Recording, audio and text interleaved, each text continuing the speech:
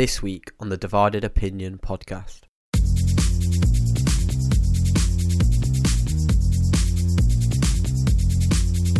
It's been a while. It's the first of the calendar year. How are we, West? Raring to go?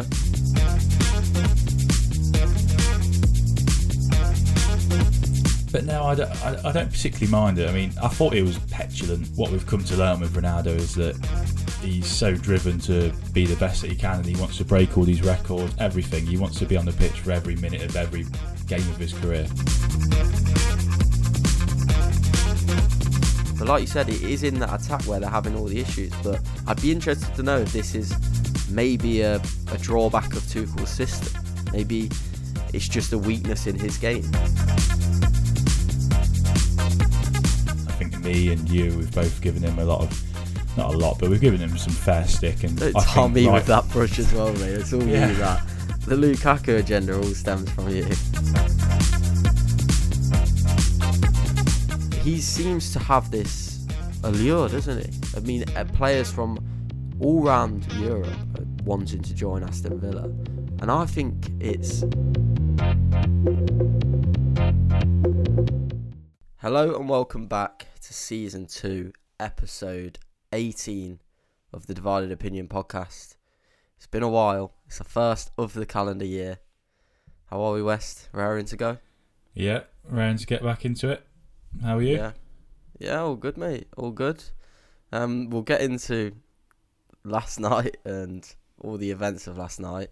But to be fair, should we just get straight into it? Obviously, yeah. At the time of talking, it's Thursday morning, the morning after the night before, when honestly a night that I've never seen anything quite like it. I don't know if my memory kind of evades me, but Leicester City 2-1 up in the 94th minute, I want to say, and the Spurs 2 goals from Steven Bergwijn. It must be up there with the Troy Deeney moment, that really, for a Leicester fan. Obviously not in terms of the bigger picture it wasn't, but I mean it's arguably worse really, the sort of collapse that you had there. The only thing I can compare it to is that, and from a spectator's point of view, was Spurs against Ajax. Yeah. Honestly, like I've never seen anything like it. And I mean, we'll get into we can get into the tactical side of things, but I don't think anyone wants to hear that. But honestly, we weren't the better team. I'll hold my hands up.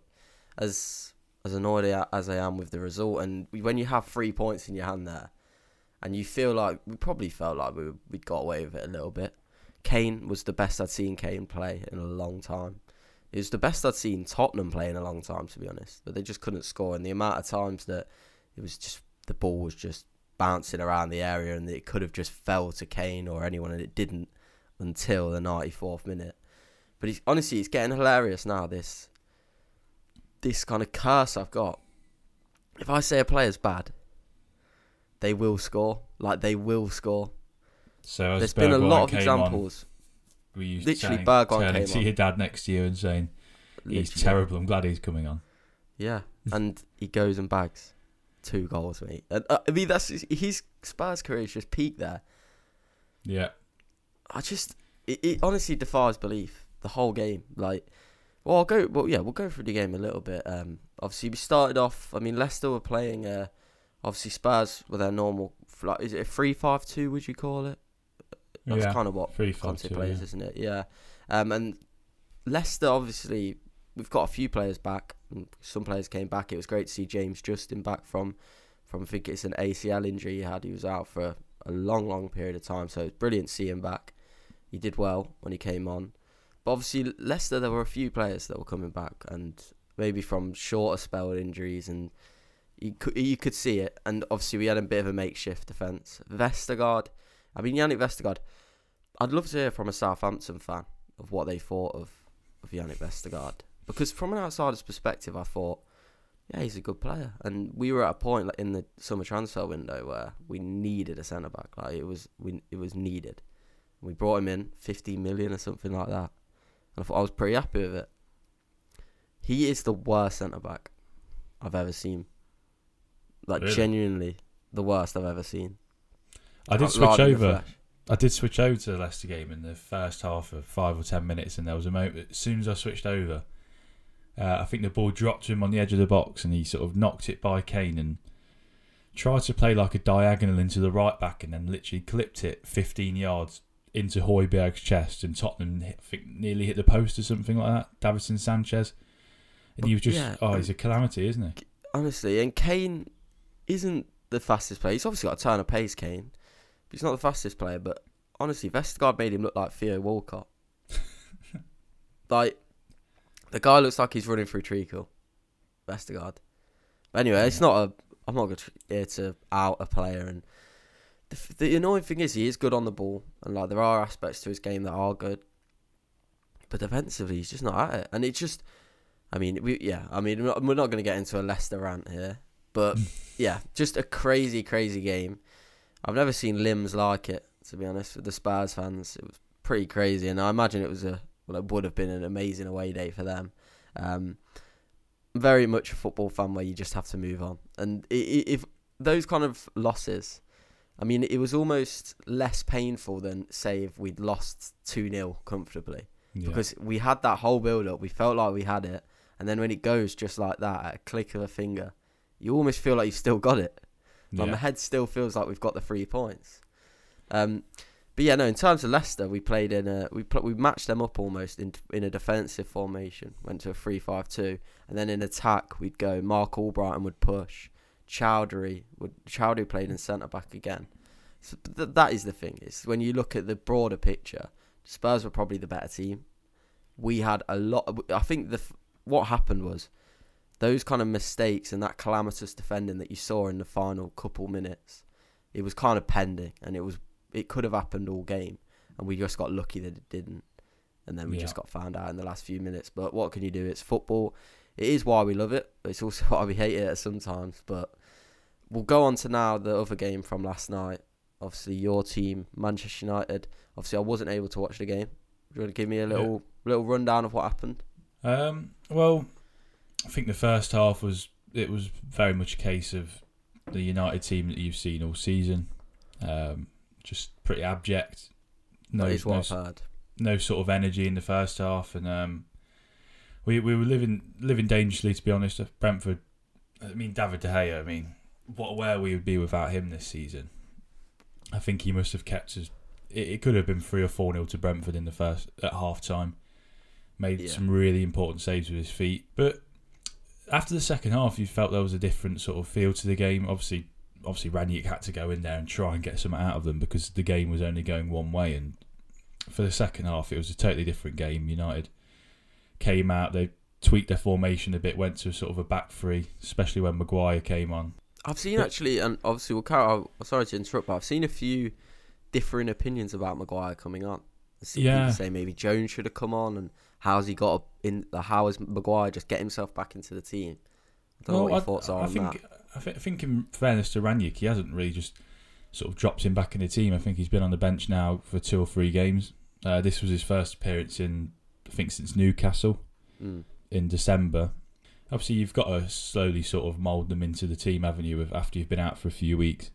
I don't think there's anything wrong with that, but I still would have liked to see Jones. After his performance against Wolves a couple of weeks ago, I think he's deserved another chance. But no, in terms of the goals, Elanga was really impressed with him again. He's taken his chance really well. A good goal that he scored as well. And then after the first goal, I think sort of it was always going to be a case of United just getting 1 or 2 more. But as we saw on Saturday, still at 2 or 3-0, I wasn't totally confident. When Brentford pulled one back in the 84th minute to make it 3-1, there's still a little bit of me thinking, this could be Aston Villa all over again. I think it's just good that you got that third goal, isn't it? And it's good that we got the win, and the performance in the second half was much improved, but there's only so much you can take away from. In all fairness to Brentford, they're a good side. That they've they've done well this season, but with the difference in quality on the pitch, we shouldn't be getting carried away with a 3-1 win at Brentford. That's just expected of players like this. Yeah, 100%. But I think you are just at a point now where a win does feel like a huge thing at the minute, doesn't it? And just getting these wins is so important. And I think we've seen so many times as well that with other teams. You got teams like Arsenal, for example. The reason I've been so impressed with them this season is that they do dispatch the Brentfords. I mean, obviously, I know they lost against Brentford, maybe a bad example, but you know the teams. I mean, that kind of ilk, that kind of area of the league. They're almost the most important games just to get checked. Like, just check them off, get the wins, and then you see if you can get anything out of the big games. Yeah, so I think that is what you want to see with United, isn't it? Because definitely.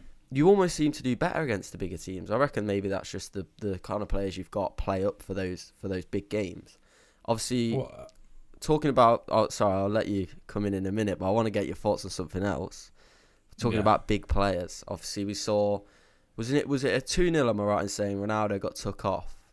Yeah, he got taken off for Maguire. A bit of a reaction between Ronaldo and Ranić's come out and said that he basically told Ronaldo that it was for the best of the team. What are your thoughts on that? Is that something you like to see? Do you like to see the passion, or do you think he was a bit out of line, Ronaldo, maybe? It's something that we've seen before with Ronaldo. I mean, he's not... I mean, in all fairness to him, he's never been a player that... He's never going to feel... It's never going to be second nature to him, sort of coming off in a game, because it's just Cristiano Ronaldo. And we've seen that reaction a couple of times when he was at United first time around. I remember against Manchester City in a derby when we were 2-0 up and Ferguson took him off, and that ended up being his last game at Old Trafford, really. But now I don't particularly mind it. I mean, I thought it was petulant. I mean, what we've come to learn with Ronaldo is that he's so driven to be the best that he can, and he wants to break all these records and all sorts, everything. He wants to be on the pitch for every minute of every game of his career. But I think Ranić's right. I think at his age, he's 37 in a couple of weeks. He's just come back from missing 2 games of injury. You've got to be careful. If at 2-0 up, there's no harm in taking him off. He's got another game on Saturday against West Ham, and he'll be starting in that game. So it's good management by Ranić, and as he said, it's for the betterment of the team. But a little bit petulant from Ronaldo, but I still don't mind it. It shows a bit of passion and a bit of fight, which a lot of the other players on the pitch need to probably take a leaf out of his book. I just think with Ronaldo, there is an element sometimes of, like, when you watch him, and there's certain elements of his game that have matured 100%, but there are certain parts of him that they're kind of still that 23-year-old like player that's just come out of Sporting Lisbon and is just getting started in the game. Do you know what I mean? There are certain levels of immaturity, but maybe that is... I think the thing with Ronaldo is whatever he's doing, you don't change, do you? If it ain't broke, you don't fix it. And he's obviously got a formula and it's worked for him for so long. I just think, and I've said it to you before, that I think with Ronaldo, no matter what team he's been at, Real Madrid, Juventus, Manchester United, Ronaldo has always come first. Himself, his records, his goal scoring, it comes first. But that ends up being a knock-on effect, and it helps the team. And I think that's just what you see with Ronaldo, and you almost just have to understand it, is that Ronaldo first and foremost wants to do well himself and put himself in a good light, and then that will hopefully help United. I do just think though sometimes it's just like, you know, the kind of reaction it's going to start if you start kicking off coming off the pitch, and I don't know if I like it or not. Sometimes I like it. And it is, obviously, we want to see passion from footballers, but I think there's just other ways to show your passion, isn't there? And at his age, he should understand that Ranić's going to have to make unpopular decisions. No one's undroppable, and he can see the outlook of the game. Like, he can see that it's 2-0. It's good now. We need to see this one out. We know what happened against Villa. And also, I've got a game coming at the weekend. But he just sees that goal-scoring record, doesn't he? He sees another game without a goal. And he had a good game as well. I mean... He did really well. I don't know if you saw it for the Greenwood goal, the sort of chest pass. Yeah. If you go and watch that, it's really good build-up. But I think it's a case of, like after the game finishes, I think Ronaldo, once he'd calmed down, he would have realised what it was for, what the substitution was for, and he's just come back from injury, and But at the time, I think he just... Certainly, well, we all know he certainly does stuff knowing there's cameras on him. And, I think it's a good sign. I think that Ranić is willing to make those unpopular decisions. I think you saw it so many times with Ollie. It just felt like he was scared to make those kind of decisions. Yeah, and I think they were picking up the words. I think he was saying to Ranić, "Why me? Why take me off?" And then like pointing at other players out on the pitch. And I don't particularly like that. To be honest. That makes it kind of worse. I didn't know that, but I don't know whether he was pointing, but he was sort of had his arm up in the air to people on the pitch, and he was saying, and you could see him saying, "Why me? Why take me off out of everyone?" And we'll move on soon, but I think just lastly to touch on that. I mean, I always thought that, and my first thought was always Ronaldo should be captain. But little things like that show you probably why he shouldn't be captain. Because he does make kind of decisions that aren't for the betterment of the team, as you were saying. And what does that tell the younger players and the players that are on the pitch? And it is all this throwing his arms around and sulking and stuff. It's not what a leader does. Do you know what I mean? And there obviously are elements of his game that would be an incredible leader, like he leads by example. But I don't know, maybe not. We'll probably never see it. Let's be honest. Should we move on now to another manager that hasn't shied away from making important decisions, but he's going to have to make some important decisions because their season is going down the drain. Thomas Tuchel at Chelsea. Chelsea now 13 points adrift of Man City. They dropped to third after losing to Man City at the weekend in a pretty resounding 1-0. As 1-0s go, that was a pretty resounding loss for Chelsea. They never really came to the game, and it was just a measured performance from Man City. And then obviously earlier in the week, we saw them held by Brighton for the second time this season. Brighton without Basuma as well. And again, Chelsea weren't the better team. Brighton played the better football. And apart from that Ziyech goal, which was a bit of a out of nowhere really, keeper maybe should have done better. And Chelsea didn't really threaten Brighton's goal at all. How do you assess the situation at Chelsea? Is it as simple as there's no Ben Chilwell and Reece James, or is it deeper than that? Sorry, it's quite an open-ended question. That. Yeah, I think it must be deeper. I'm not really liking this narrative at the moment of certainly one that Tuchel's giving out to the media and sort of maybe trying to protect his players in a way, but by saying that they've had a lot of injuries, and obviously, I mean, totally agree that they've had some injuries, but the COVID layoffs and stuff, every team in the league, probably bar Man City, have had to deal with COVID affecting the camp. But you look at Chelsea's, the embarrassment of riches at Tuchel's disposal, the amount of attackers he's got, and you actually look at the stats and actually look deeper into it, then it's a performance issue, it's not a sort of overplaying issue here. Yeah. They've got so many options, and it comes as simple as the players simply aren't performing. And when you get to sort of coming up to February, the January transfer window is almost ending, coming into sort of like the real nitty-gritty stage of the season, and both of your fullbacks have still scored more goals than all of your strikers. It's criminal, isn't it? I mean, it says a lot. I mean, you don't want to weigh in on people like Lukaku too much, or Werner, but when you actually look at the output this season, it's been nowhere near good enough for a group of forward players that cost a lot of money, and a lot of Chelsea fans laid all their hopes on for this season, and they've disappointed, I think, on the whole. I'd be interested to know, and obviously I saw Tuchel a little bit at PSG. But was he at Dortmund before PSG, am I right in saying? Yeah. And I didn't really watch him there enough as well. But I don't know if this is an issue that he's had before, because I completely agree with you. And when you look at these last couple of games, like they conceded 1 goal against Man City away. I mean, that's not a bad thing, is it?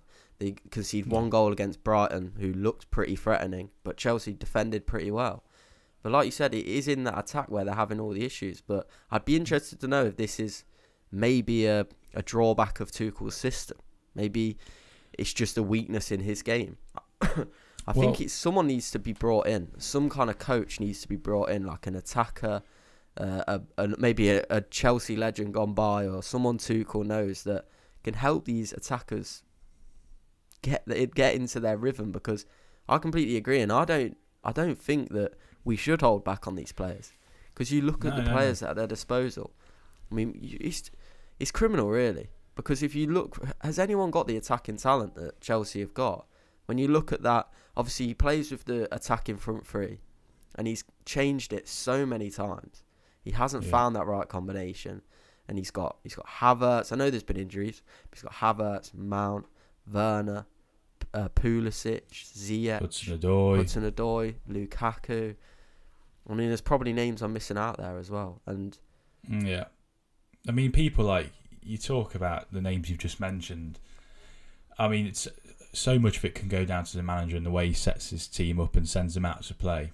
And obviously, Thomas Tuchel is by no means immune to criticism in this bad period for Chelsea. But like you say, at the end of the day, the book has to stop at a certain point with the players and their performances. Tuchel sends them out with a way to play and an intent. And what you're seeing with Chelsea, that it's just not there. The intent from the attacking players isn't there. There's no combinations between the midfield to the attack. There's no sort of real energy about them, and you can maybe blame that on maybe certain players being overplayed. And we know it's a massive problem in football at the moment. These players are being overplayed, and there's so many examples out there. And players need a rest, and it's not good for them. But I was watching him against Manchester City, but even against Brighton the other night, there's just doesn't seem there's any sort of cohesion between the players. It looks like a group of individuals which have been thrown on the pitch together, and it didn't even look like they really liked each other out there. To me, it looks like you got obviously the back three and the back four. I thought were pretty. I couldn't really pick out too much wrong with them, apart from obviously the wing backs that don't offer the attacking threat going forward. And the problem I could see was you got Kante and Kovacic against. Was it Kante and Kovacic against City? And then was it Kante and Jorginho against Brighton? And it was more clear in the City game, but it was also again showed in the Brighton game where Kante and Kovacic picked it up against City in that centre mid, and they were almost in no man's land. And that seems mad to say in the middle of the pitch because you'd think you'd have the most bodies around you. But every time they pick the ball up, obviously usually they'd rely on the progressive running of both James and Chilwell to offer options going forward on the wing. But obviously they had Azpilicueta and Marcus Alonso, who, oh my God, Marcus Alonso they need to get rid of Marcus Alonso.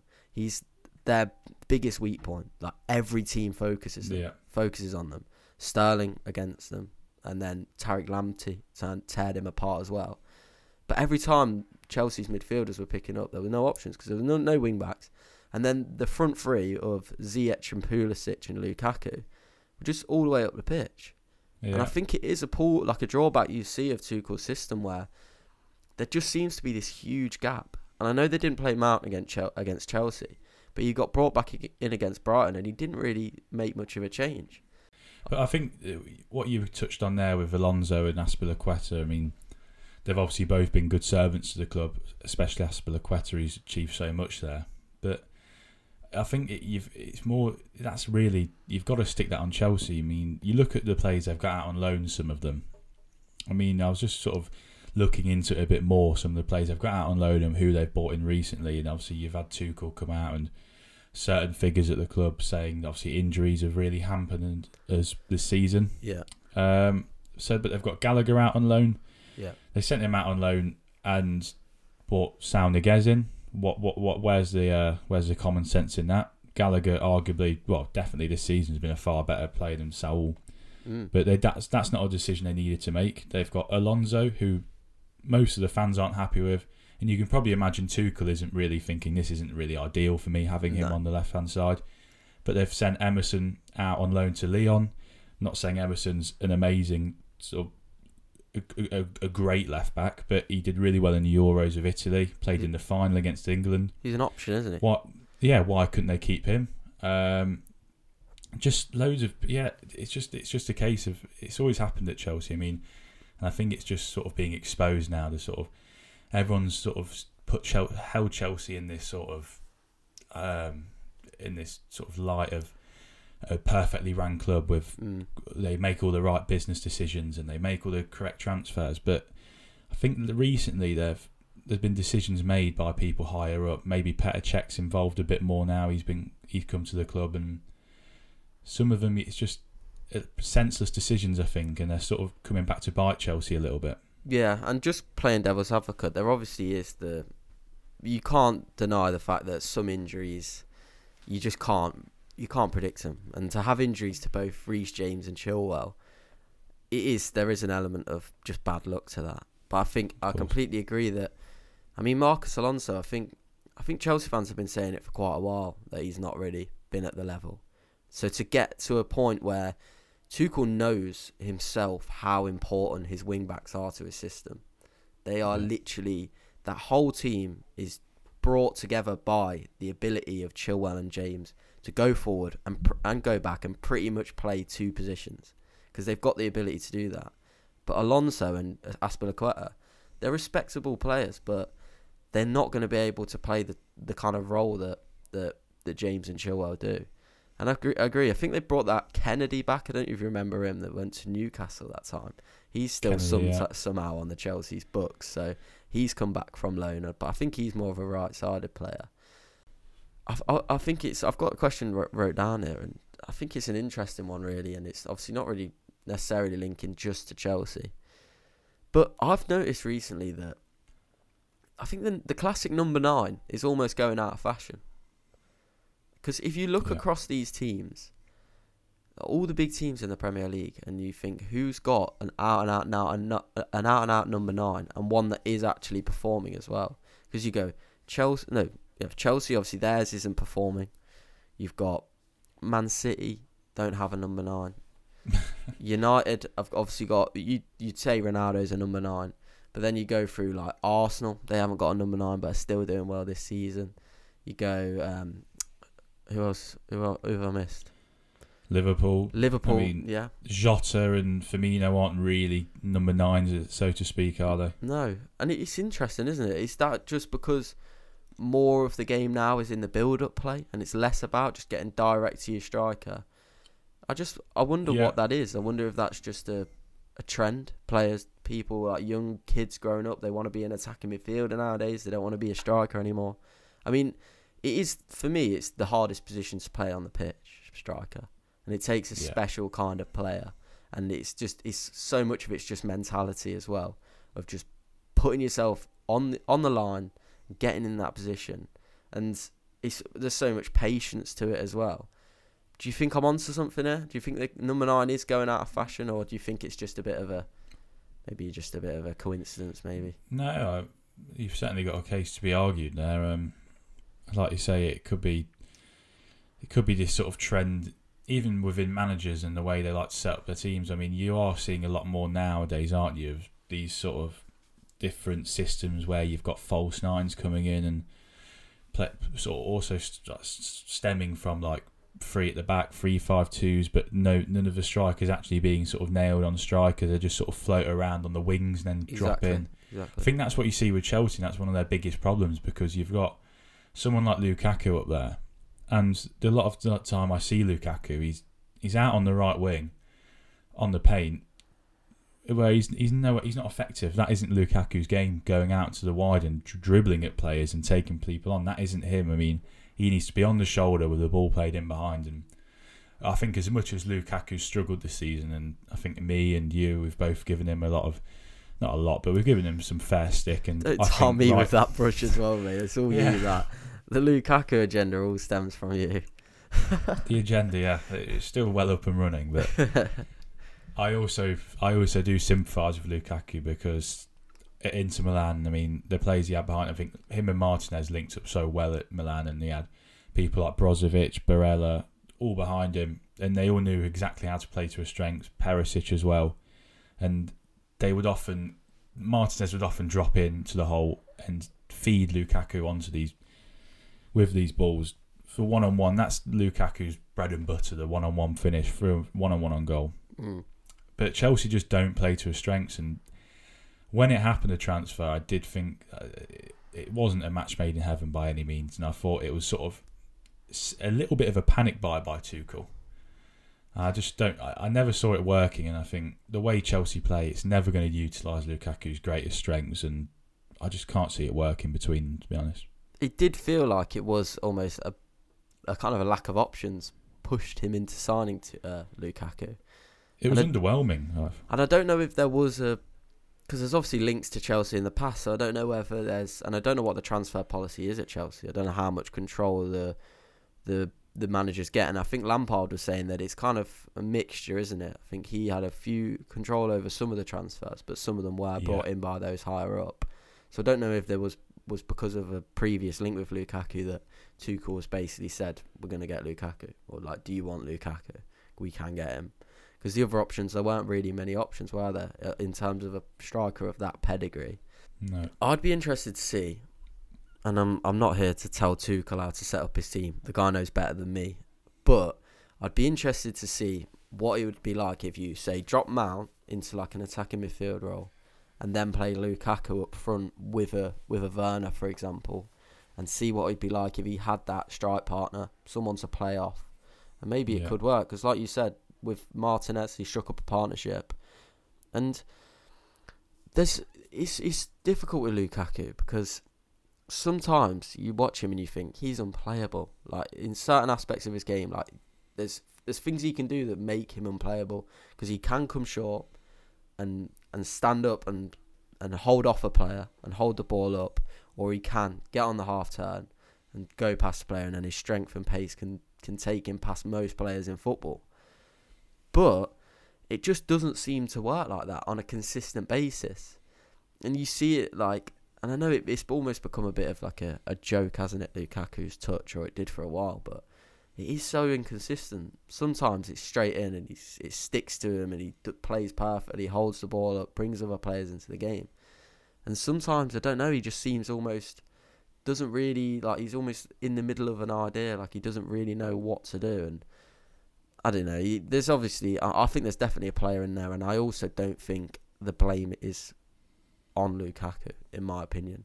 I think it is the players around him. And the best I've seen Chelsea play this season, in an attacking sense, and Chelsea fans might remind me of a different performance, but there's one that stick out in my brain, and it's that first half against Liverpool earlier on in the season, and they played Havertz, Mount and Lukaku, and for me, just that was the most balanced I've seen it.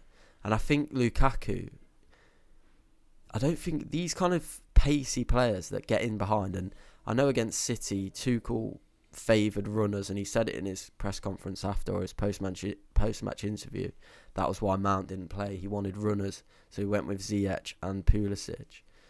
But I don't think they suit Lukaku, really. I think he needs bodies around him, doesn't he? He needs players like the Mounts, Havertz, that's going to get it into feet, and playmakers.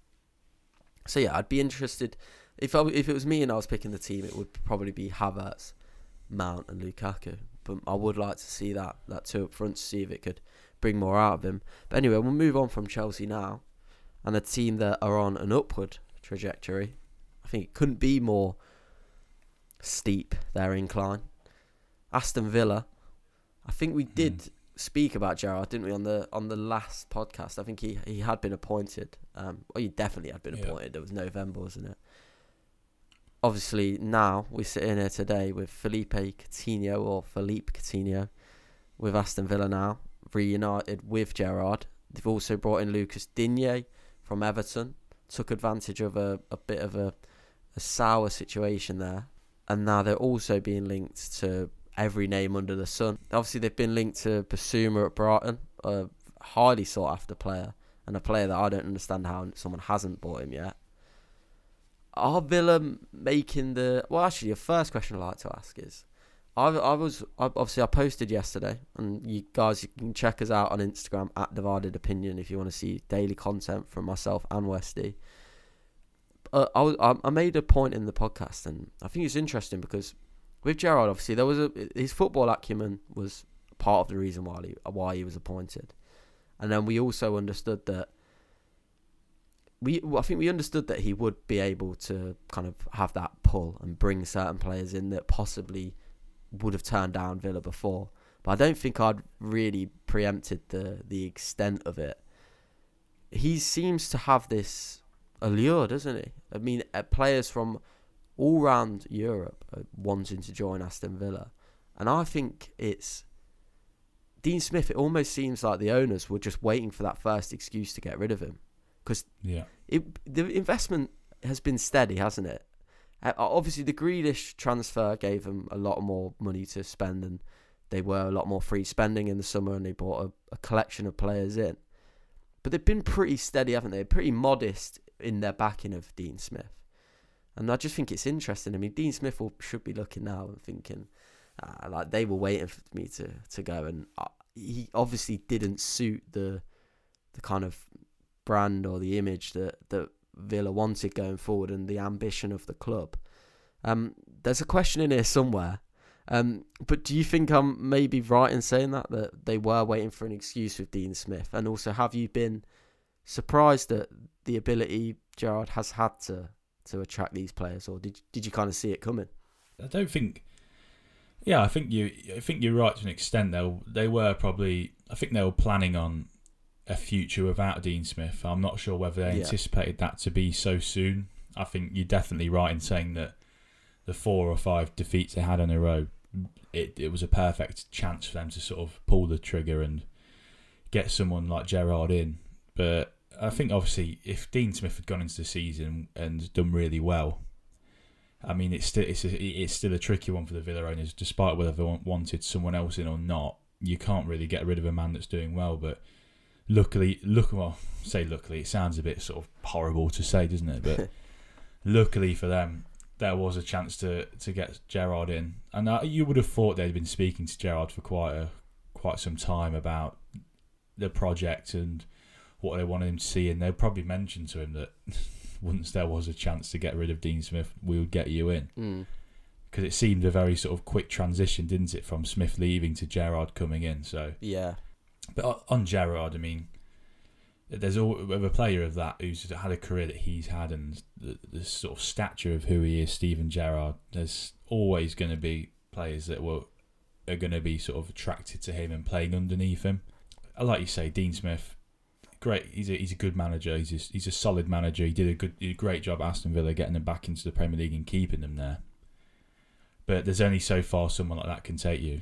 Not only on the training pitch, but also in a sort of commercial way and as a brand as well of Aston Villa. And I think they saw that and they spotted that. And Gerrard's been the perfect person to come in and sort of.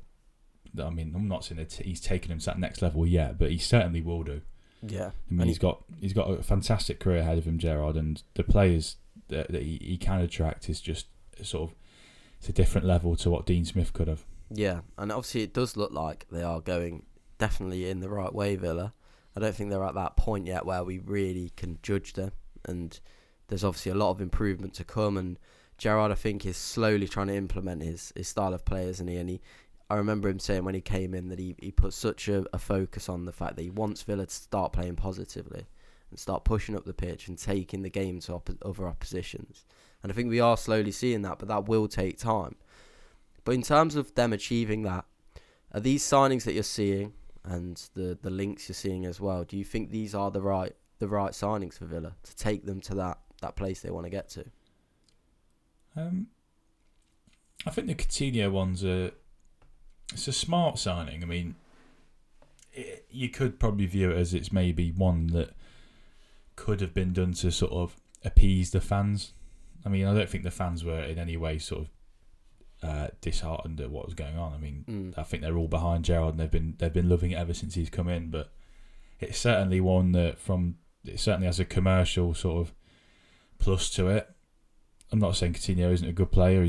He's been a great player, but it's not the same Coutinho that we saw in the Premier League last time around. No. But obviously he's got a good opportunity to do well. I mean, he started off well on Saturday against United, and I just didn't think it was a signing that they particularly needed. But we'll see how that one plans out. But I think the rumours around Suarez, I think, obviously for a club like Villa, I mean, it'd be hard to turn down someone of his pedigree and what he's done in his career. But this season, he's not been fantastic for Atletico Madrid. Obviously, he's getting older. He's not in an ideal environment, though, is he? There at Atletico at the moment, it seems to have gone a little bit sour and a little bit of a hangover from last season. Of course, yeah, and I think if you bring him in, I don't know whether it would be on sort of probably it'd be on till the end of the season, then maybe another year, maybe a year and a half deal. You're going to have to look at sort of taking one of Danny Ings, Watkins out of the team and maybe moving them on, because there's already a dilemma going on there at Villa between them two players. I mean, trying to fit everyone into that side, it's proven difficult. Obviously, you've got Buendia in there as well and you forget about people like Leon Bailey that have been out injured, and when he comes back into the fold, so it would throw another challenge into the works for Gerrard, but it's certainly it's a healthy challenge, I think, when you've got that competition. And I think for someone like Suarez to come in, for people like Jacob Ramsey and young forwards at the club to learn off someone like that, I mean, I think it would be really good for them. But I just don't necessarily think it's a play that they necessarily really need. But if it does happen, then it's certainly I don't think it would be a bad sign. Yeah, I mean, I'm just in the camp really that if you get the chance to sign Luis Suarez, you sign Luis Suarez. Yeah. And of course, I think as well, just referencing what you were saying there about the Ings and Watkins situation. I mean, that is an interesting situation as well, because obviously Watkins, he's not. I don't think he's ever going to be like a real bagsman, like a out and out number 9. But he was chipping in with a lot of goals and goal contributions in general, like last season, and just felt a lot more involved in the games. And I almost watch him now, and it seems the arrival of Ings seems to have detracted from his performances the most out of anyone, and that will be worrying for Gerrard. And obviously Gerrard didn't bring Ings in, but it looks like to me that Ings was the wrong signing. Yeah. And I think it's always difficult when you bring in a player like Ings when you've got a player like Watkins already, because obviously Ings is a bit older than Watkins, but they're both at a point in their career where they both want to be playing. Yeah. They both want to be that main man. And you see it, don't you, normally, that you'll have an older striker, a more senior striker, or in any position, you have a more senior player, and then you bring in a younger player to kind of grow underneath them. And I think the ideal situation would be if they hadn't brought Ings in, and then you brought the Suarez in, because or Watkins, you can't really argue, can you? No. If you bring Suarez in, and then, because obviously I don't think they're going to drop Watkins, and they haven't dropped him because of Ings, but they've kind of pushed him out into the wide areas, haven't they? Yeah. And he is a bit of like a hybrid forward, isn't he? Where he's not an out-and-out number 9, but he can play on the wing, etc. But yeah, I think it's difficult, because it's just a difficult situation, because obviously they can't really sell Ings, can they? And Ings is a top centre forward, but they just haven't got the best out of him yet. Do you think Suarez would want to go to Villa? Well, I think if you're believing reports that you're seeing online and social media, I mean, it seems like he's keen on it. Yeah, I think for him, I think these players nowadays, it's coming to a point with the Premier League where maybe 10 years ago, there was a point where it was always the next step in anyone's career for an elite player was to go to the Spanish clubs, Real Madrid, Barcelona, if not one of them, maybe a Milan or a Bayern Munich. And obviously they're still great clubs with great pedigree, but I think a lot of players now are realising that the Premier League is the place to be. And whilst they're coming into the twilight years of their career, they want that one last taste of the Premier League. But at the sort of height it's at now, the quality that's there. And I think you're seeing that a lot now. Players that are leaving the Premier League are sort of regretting it further down the line and really wanting to get back in here, no matter what team that's at. Now, I think that's why you've seen these signings, sort of the Kieran Trippier's going to Newcastle United. I'm not saying that there's any other reasons why he signed there, but that's certainly one of them. Newcastle almost rock bottom of the Premier League, but they're still managing to attract players like Kieran Trippier who could play for a top 6, top 4 team. So it's certainly good. Certainly good for our league. 100%, and I think it's difficult, isn't it, really? Because I mean, we were all so against the Super League, but the Premier League is becoming that Super League, and I think for me, I don't particularly. I still want to see. You still want to see the European leagues thriving, don't you? And for the good of the Champions League and for the good of other leagues football, we're not like this. Like we're not just a Prem centric.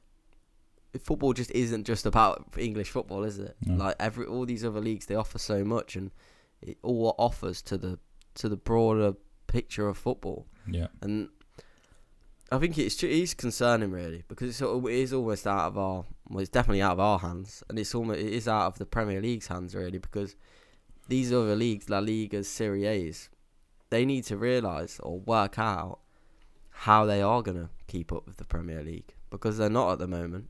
Like, everything's dwindling there. TV deals, everything. And they were obviously so reliant on the pull of Lionel Messi and Ronaldo in La Liga. And I think Serie A has kind of gone upwards a little bit. Yeah, it's recently. certainly on an upwards trajectory over the past sort of 3 or 4 years.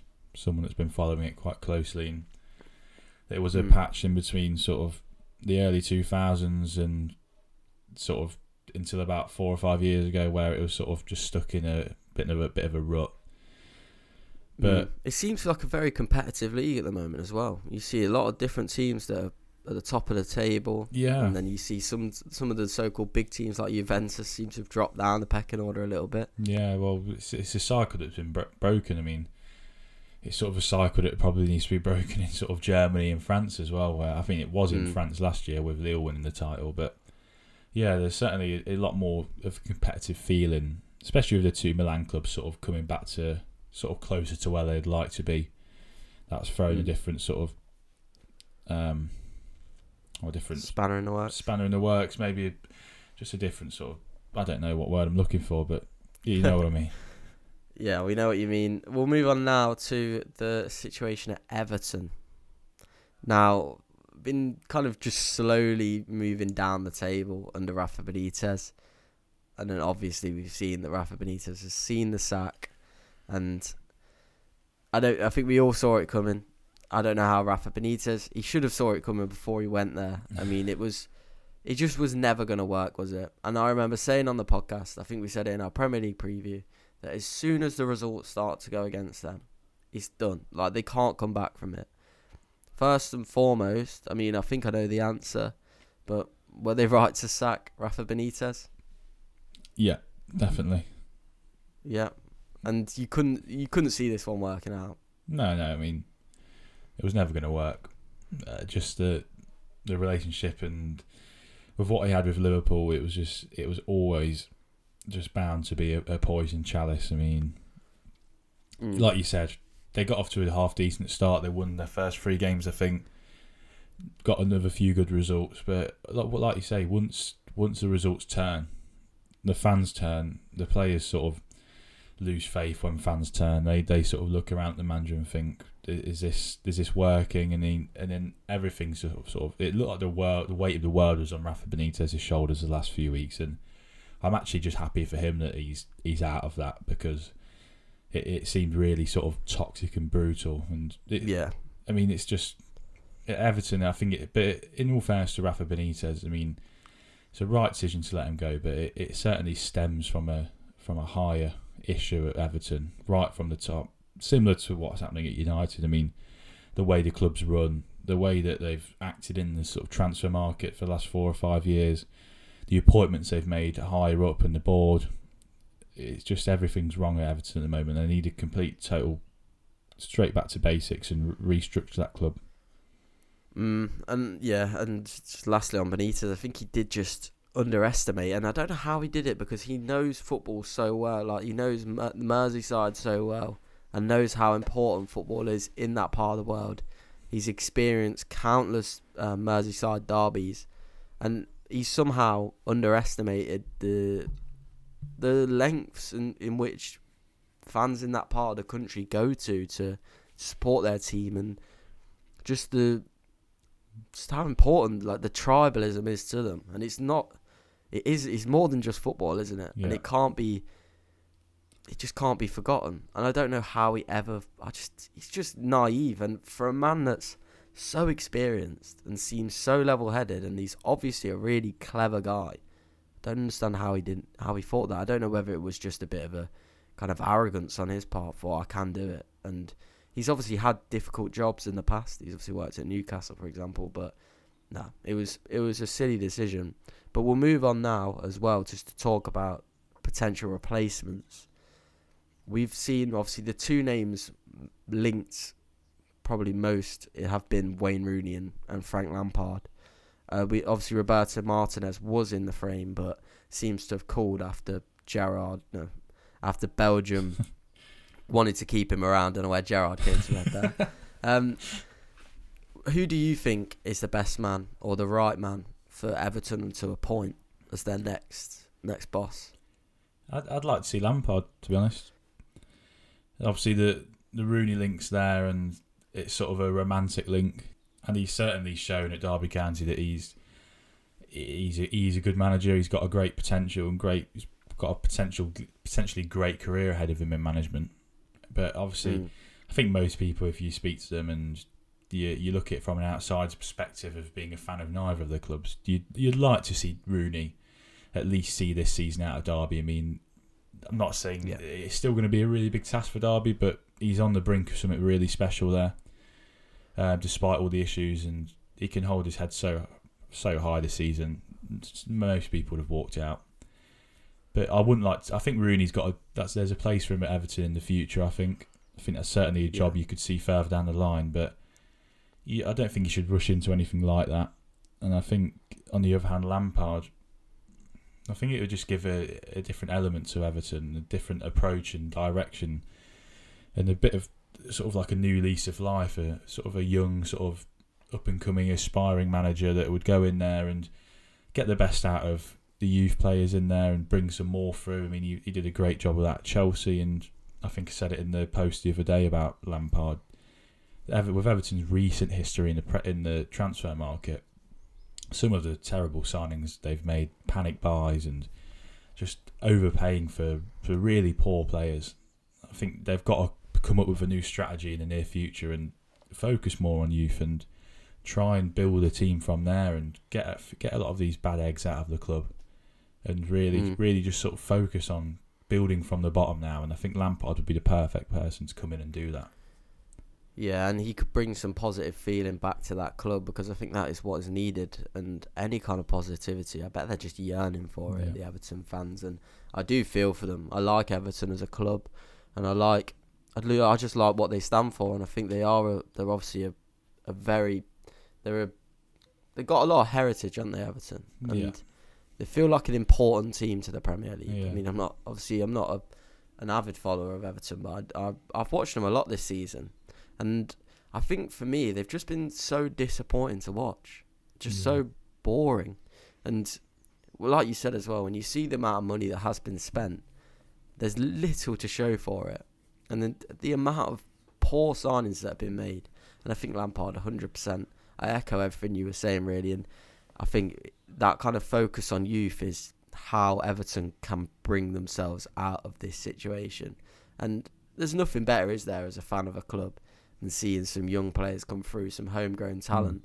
And there's nothing like it, really, to bring some positive feeling back and bring Everton back to where they should be and back challenging in the upper parts of the table, because that is where Everton should be. And growing up, that was always where they were. Yeah. And yeah, I think I'd go with Lampard as well. I think with Rooney, I think he'd be stupid to take that job at the minute. Yeah. Because it's always going to be there for him if he wants it.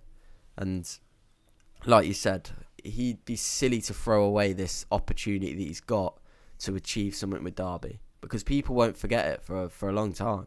No. And it's almost like just he kind of puts some credit in the bank, doesn't he? And in terms of when he goes for job interviews for other managerial roles, what an achievement to say that you've done, and what a way to start your management career. And I mean, Rooney shows all the attributes of a manager, and he's almost in that Gerrard ilk, isn't he, of the players that he'll be able to attract. It's just interesting, isn't it, that we've got all this kind of the golden generation. They're all going into management now. Yeah. So it's just interesting to see who will do the best.